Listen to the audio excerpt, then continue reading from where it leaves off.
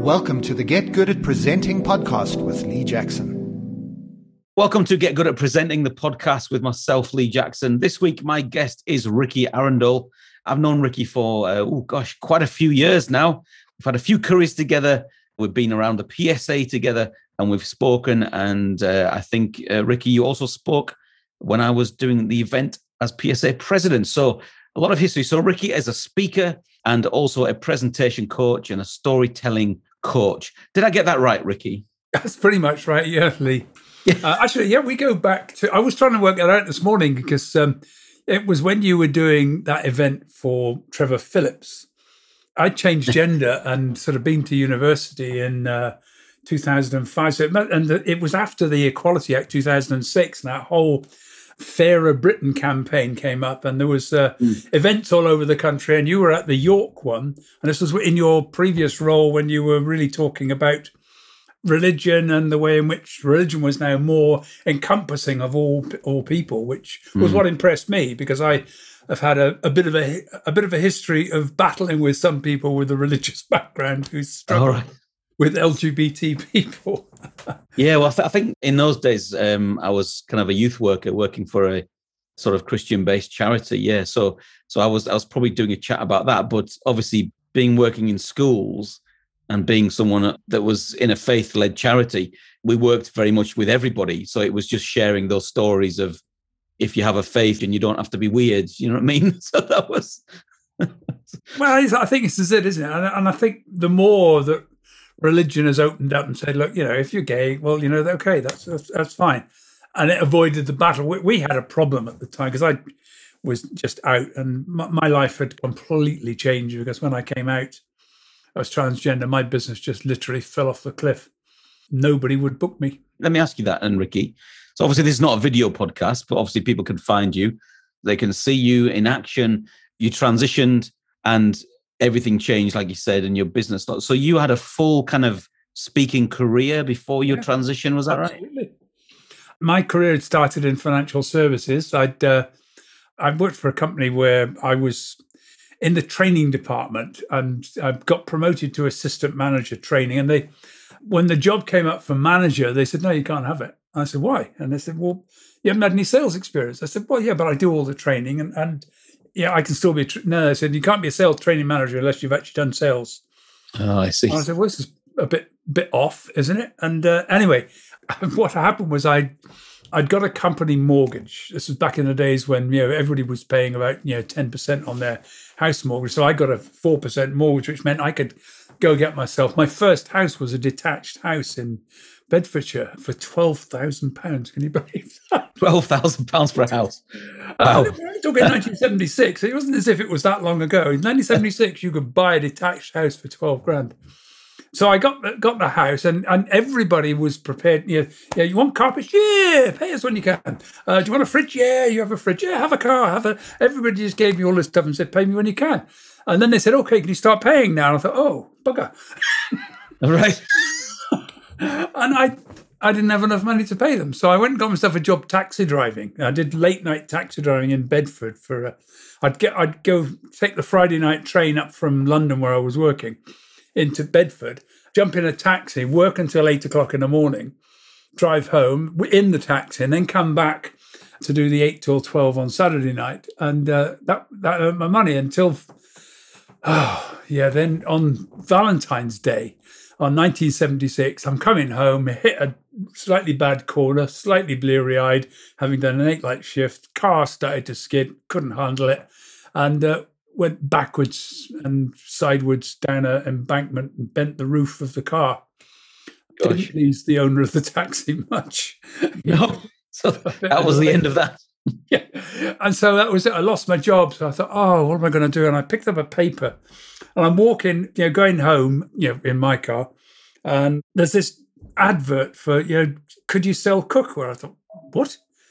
And it was a multi-level marketing. I'd never even heard of multi-level marketing. So there's this job selling cookware, and the idea was you went into people's homes and you did a cookery demonstration in their kitchen to 14 people while they're asking questions about it, produce the meal in about an hour, serve it all up, No selling on the night, but make sure everybody's had a good time, and then book appointments to go back and sell it. Well, I've always been a speaker. By then I was, doing training, so I was quite good speaking. So the whole idea of actually a whole job where I just went and did cookery demonstrations, speaking in people's kitchens, really appealed to me.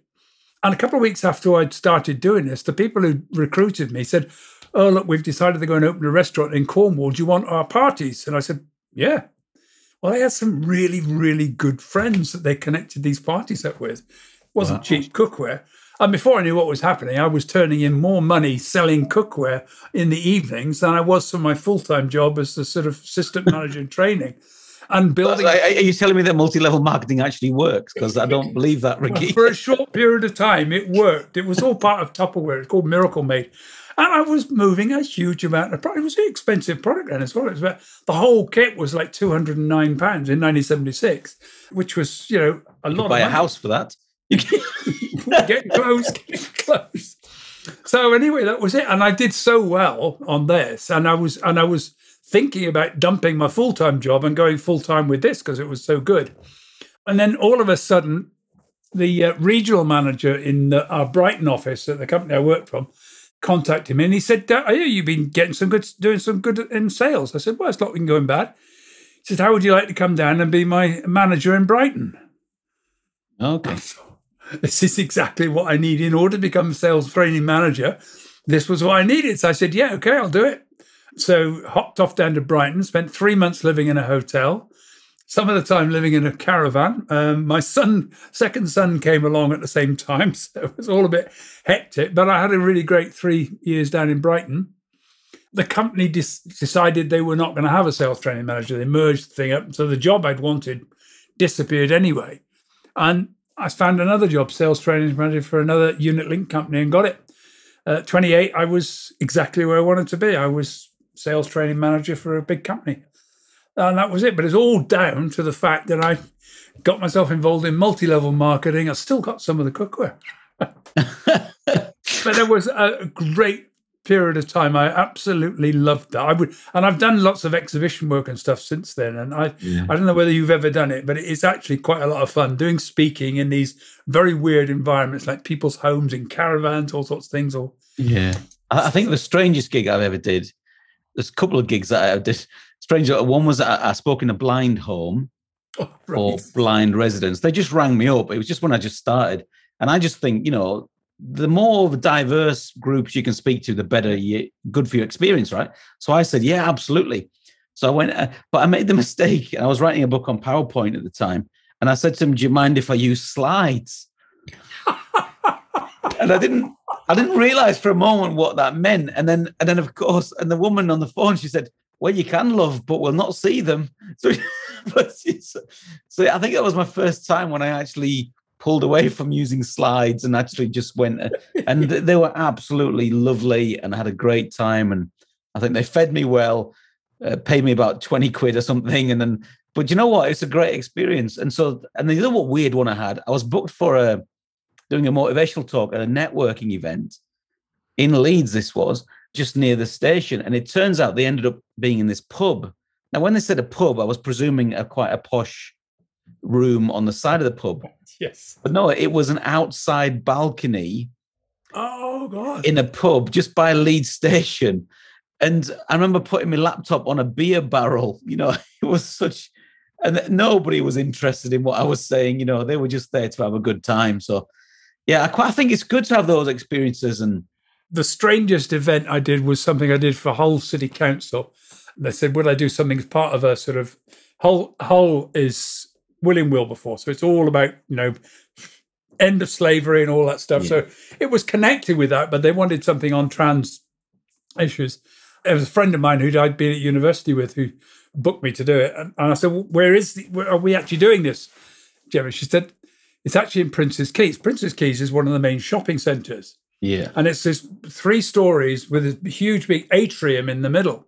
And I was on a stage at the ground floor, and there were people standing on the balconies up 3 floors looking down at me speaking about transgender awareness and this strange echoey as your voice sort of goes circling up.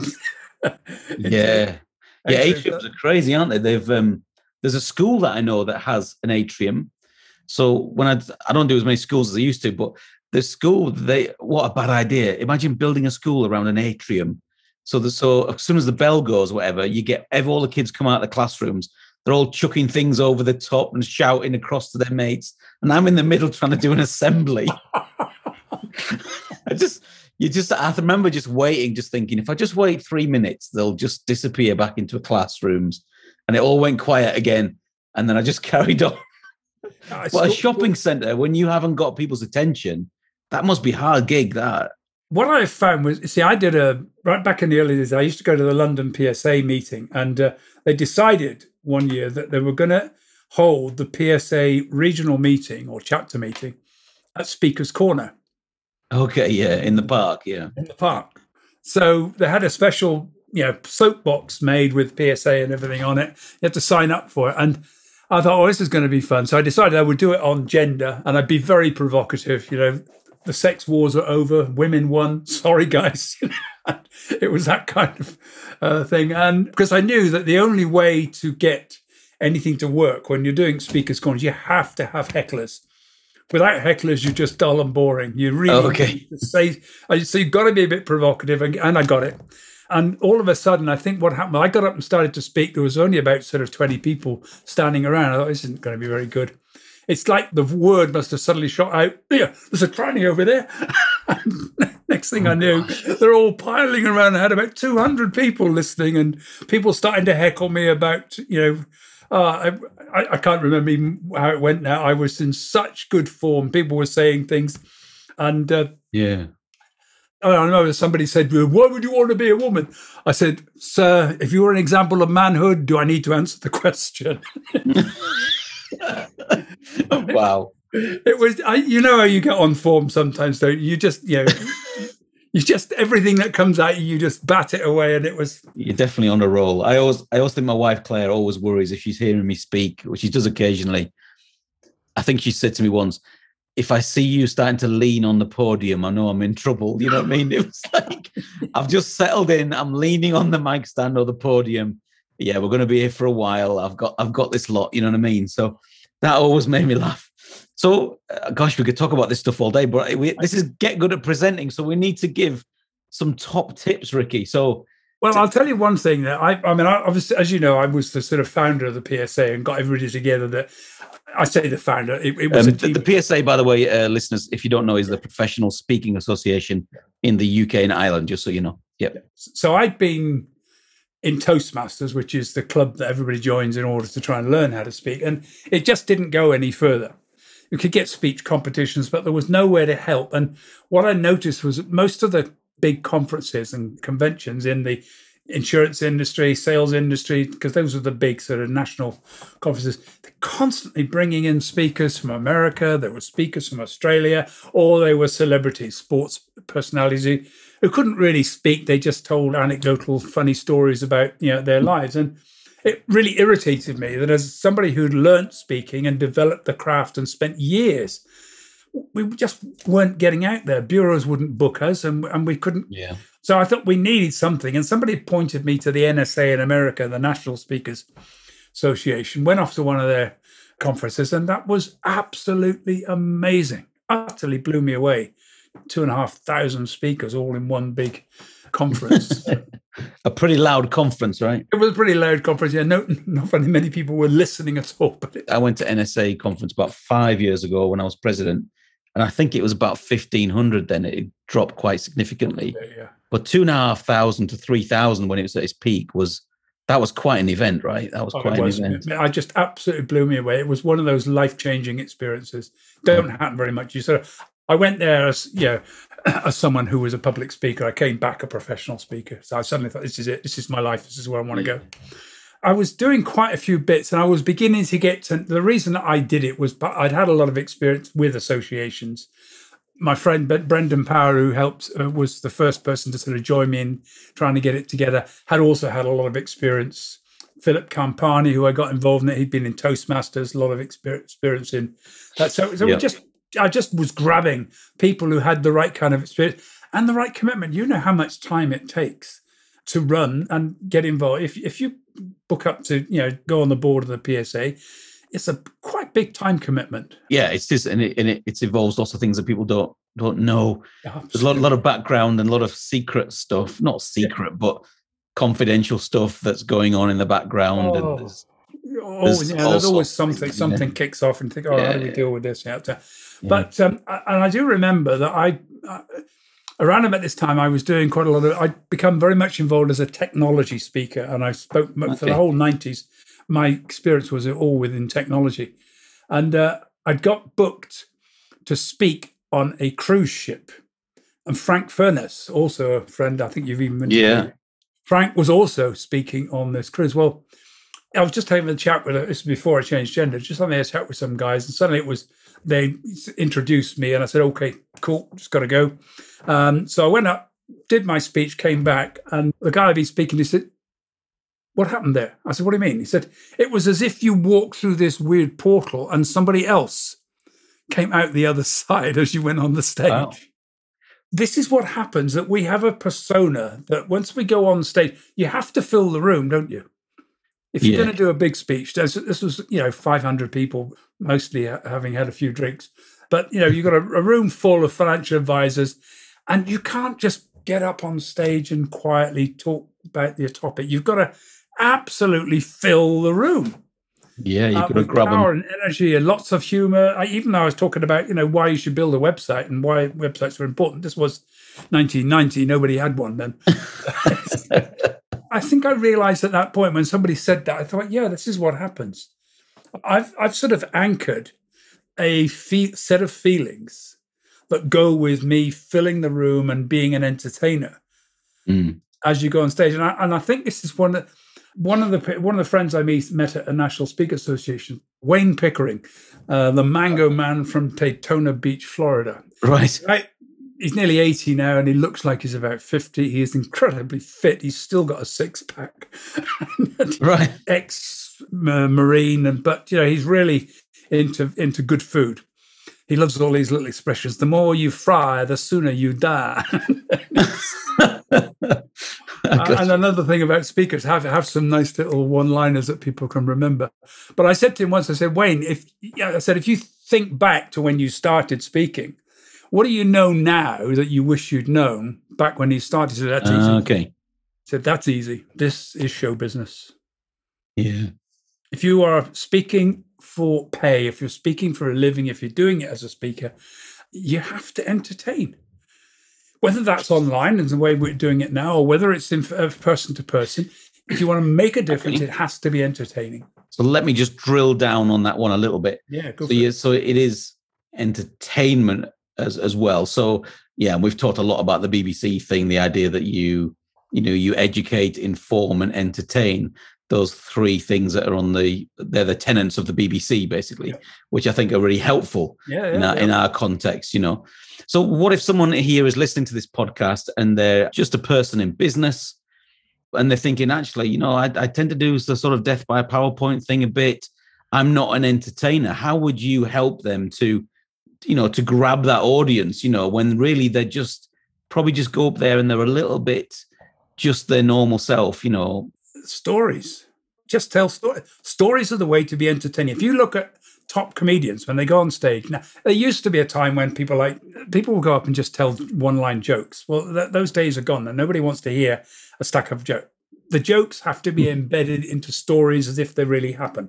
I know a lot of them are just created, but you tell a story and you draw people into the story. And the moment I hear a businessman tell the story of how the business got created, everybody's on the edge of the street. Oh my God, how did that happen? What was going on?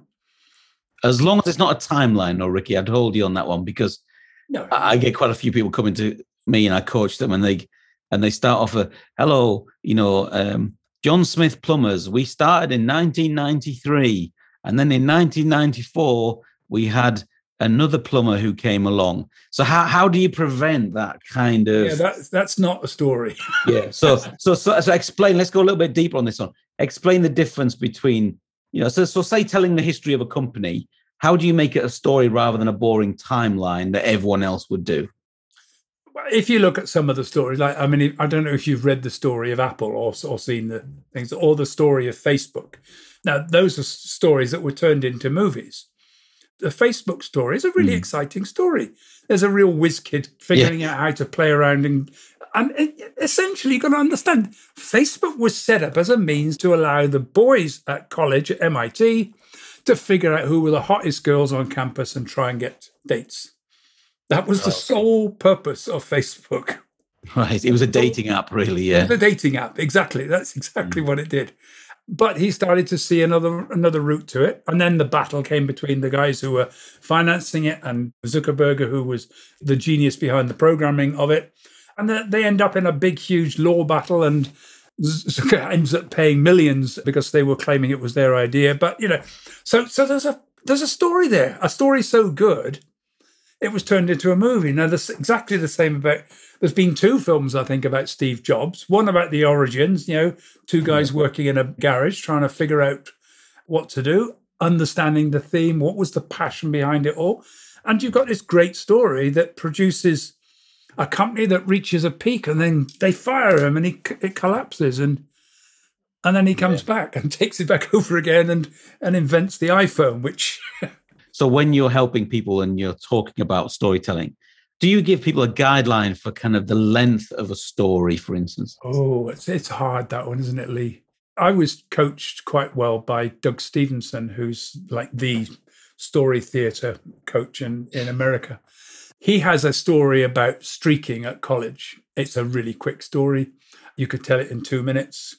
He manages to pad it out for 25. All right. It earned him over $500,000, one story.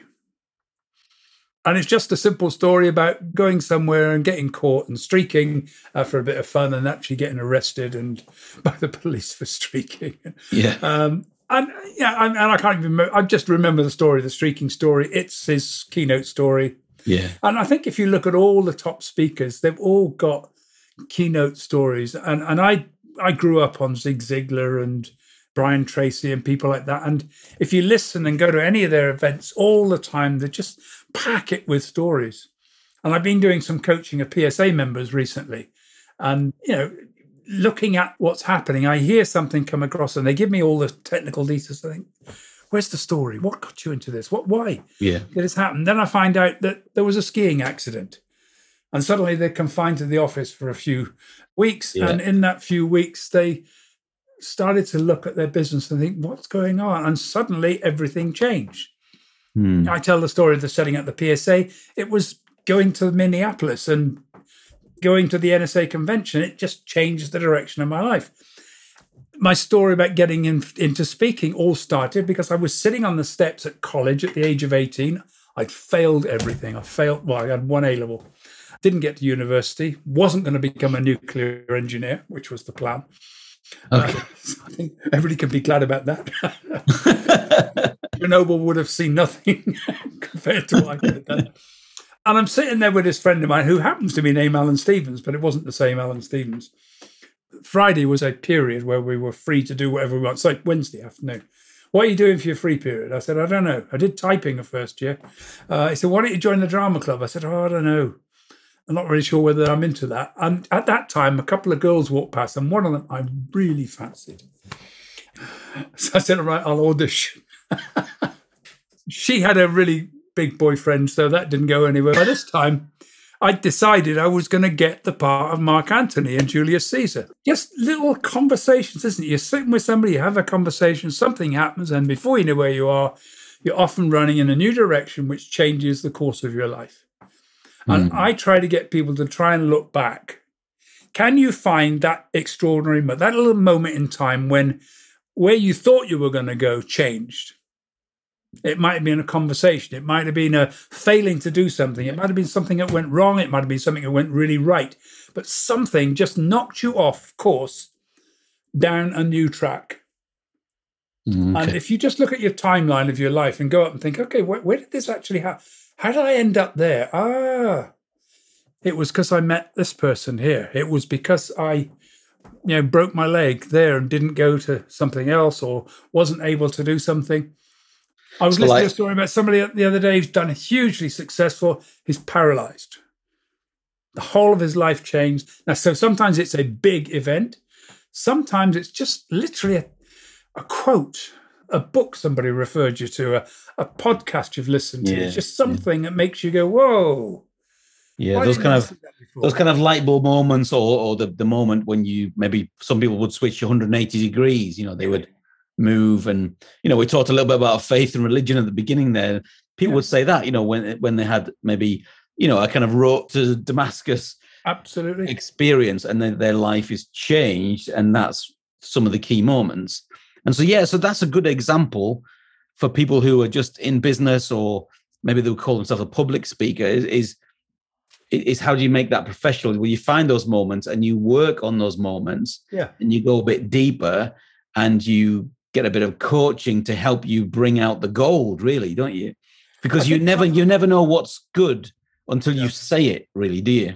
And some people think it's the big moments. If I think about big moments, my first big speaking experience at the Barbican, and that, it was an amazing experience. I came out of that. I'd learned really how to be a speaker. I'd taken 3 or 4 hours of training material, compacted into 30 minutes. It had to be exactly 30 minutes. But it was very interactive. I'd had fake £10 notes printed out, which I threw around the audience. I used a bit of Pink Floyd music, probably illegally.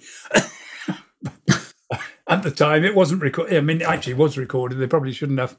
But, that whole event, I remember telling somebody, I've just done this speech, and it went quite well. I said, and is it involved in the theatre? So I gave him a tape, and a couple of weeks later, I said, do you get to look at it? He said, no, I'll have a look at it tonight. Following day, I saw him. He says, that wasn't a speech. I said, what do you mean? He said, that was a full-blown theatre production. Oh, I see. Yeah, I just got people involved. I had people sitting up, standing up. It was really interactive. But it had taken me, I worked it out. Once I'd written the speech, it took me 150 hours of rehearsal time to get it right. Wowee, 150 hours of rehearsal. Yeah, just to clarify, I'm not a rehearser. I run over certain things and practice little bits, but I'm someone who's really good in the moment. So that's a very different style maybe than what I would have. Today I wouldn't do that, because I've done written speeches, but this is the problem. They wanted the script. So that was more of a script. So you were delivering a script really more there. When it was delivered, it didn't sound like a script. And I think, we'll talk about this, because this is one of the things that people often do is they write a script. If you write a script, you've got to write it in spoken English, not written English. Yeah, two things are different. Yeah. Very, very different. Sentences break off in the middle of nowhere. You start sentences with but, and, because, all those things. And you've got to think about timing. You've got to actually speak it and hear it as you're speaking it. And if it's not sounding right, just rewrite it so that it really does sound like you're just saying it off the cuff, and then just work it and work it and work it. Now, I mean, I probably wasn't 100% to the script when I wrote it, but I knew exactly what I was doing. This was in the days before PowerPoint, we had 35mm slides then.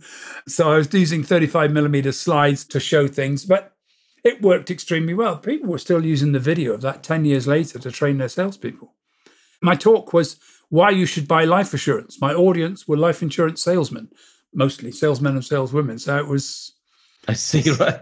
So you were literally preaching to the choir at that point. Exactly. And if you're preaching to the choir, you have to be a bit different. And I was the opening speaker for the whole convention, and it was it. It set my speaking career off.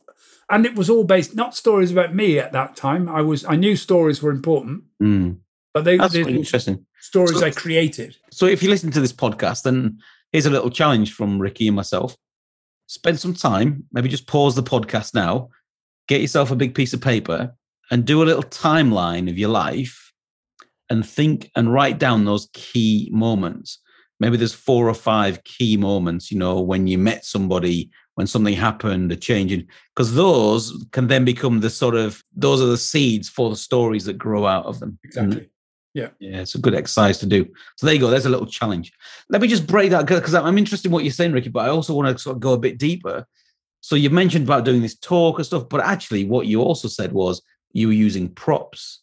So how often do you use props as an example? Oh, I love props. I know. I've seen you with your prop box. Yeah. I have used a lot of props. I think it depends on the talk. I use slides. I sometimes do speeches without slides. I use poetry a lot. I use anything I can which helps to make the presentation as entertaining as possible. And the props, the £10 notes worked brilliantly at that particular time. I was just saying, I can't remember the exact speech now, but it was illustrating the difference between a good retirement and a bad retirement is money. And just throw away the £10 notes all over the place. And it just sort of, while Pink Floyd is playing Money in the background. So it was just a sort of, I could have just said, well, money makes a difference. But spending 2 minutes playing with money made the whole thing make much more sense.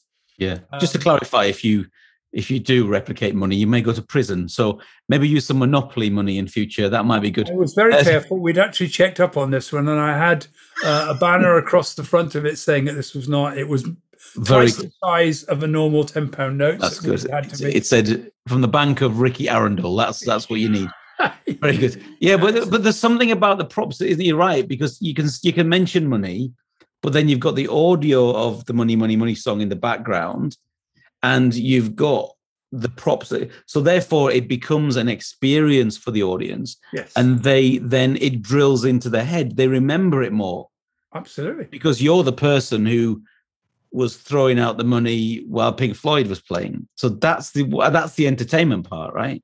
2 or 3 years later, they said, somebody said to me, you spoke at the life insurance convention. Weren't you the guy throwing out the £10 notes? Right. So I became, it was so memorable because once they've got that, from that one memory, all the other things that I started to say and did start to come back again. Because you know what it's like when you're trying to recall something, you get one memory, and from that, other things then start to link because they're all connected in our heads. Yeah. So what you're trying to do is create in the audience these links that they remember. The moment they think about them starts to draw in everything else that they're talking about. Brilliant. I was watching somebody talk the other day, and I'm going to be awful now, and I've forgotten her name. Otter is her. Charlie Wyman. Charlie Wyman. Sorry, Charlie. The name is completely gone. I should remember it because I keep thinking Charlie Wyman. Is that any relation to Bill? Yeah. She's a great speaker. I enjoyed Charlie. She's good. But what she did that was so impressive is she played with this otter to get us to connect with her acronym. And then she started to talk about the habits of the otter, which actually started to link to the meanings that she was going to connect in the acronym to the otter. So by the time she finished, you've got everything to do with her acronym was all coming together and the story was making sense. And I thought, whoa, that is so clever. The acronym, and obviously if your acronym is Otter, that's what she talks about, then she obviously has an otter. That would make sense. And she has also on Zoom, she has the lettering behind her. Yeah. I guess if she's on a stage, she'd have the lettering behind her. So all of those are, it's interesting. So you remembered Otter before her name, therefore it worked, right? So the acronym, acronyms can be terrible, can't they? There's nothing worse than a forced acronym, is there, Ricky? But in that way, it sticks. There's the otter, the cuddly toy otter. Then there's the wording, the lettering, and then there's her speech as well. And that all brings together. So it's about creating those little memories, it's getting the synapses in the brain firing, isn't it? That's what we want. Working, yeah. But it's also entertaining. Yeah, absolutely. It was good entertainment. I really enjoyed that. So it's, and I always like one of the most powerful speeches I ever saw. You were talking about speaking to a blind, another NSA convention. Every year they'd had this guy called Ken Medema, and what he used to do was they paid him to come along, and he'd sit, a blind pianist, would listen to the speeches, and then he'd go up on stage to his piano, and he would play a song he'd written in his head while he was listening to the speech that encapsulated what the speaker was talking about. Wow. Absolutely brilliant. So yeah, no words, just a piano piece. Just the piano, but he was able to listen and pull this together. Amazing. So we come to 1 year, I went back there and I heard on the grapevine that they'd cancelled him because the new president said, look, we've been doing this every year. I want something different. Yeah. And they said, well, we've already booked him.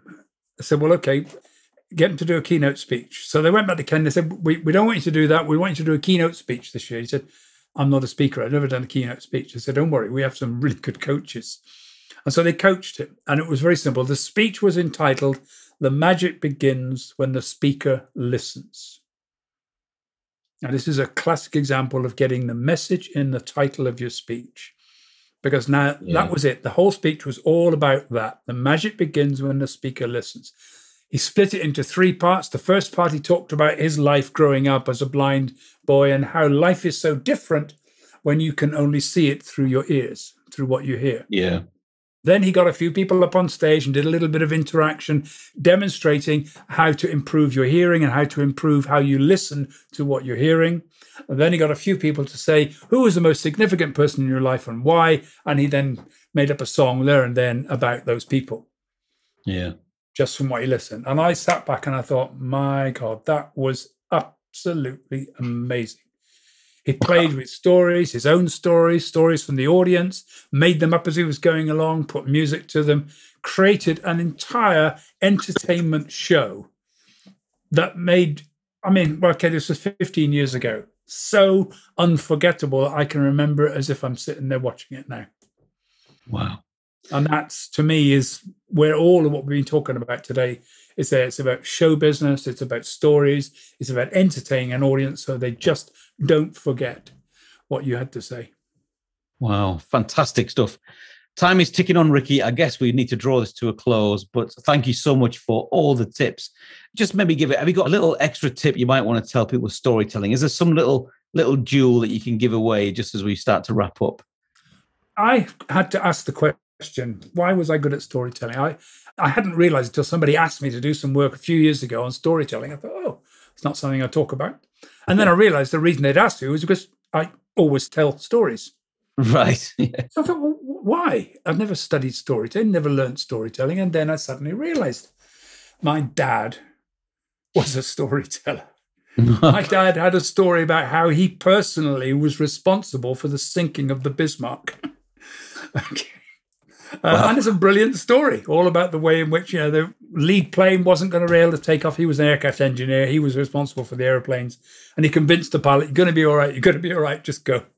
And if they'd had to pull the planes back, they would have missed the Bismarck because it was too fast. So it was an interesting story. But then he had stories about, his life as a Freemason and his friendship with King Gustav of Sweden and all of these things, which were probably massively exaggerated. But I grew up with those stories around me all the time. And I think if you look around you, if you look at your family, your kids, and everywhere I look, everything I do, every day, something happens that's a story I can use. You can let them just go past you and disappear, and they will be forgotten. Or you can see the story and think, I can use that. Write it down. Yeah, write it down. You'd be amazed. I was working with some people yesterday and I was just telling them they're in the NHS. And I was just saying, you have stories every single day, stories of life and death.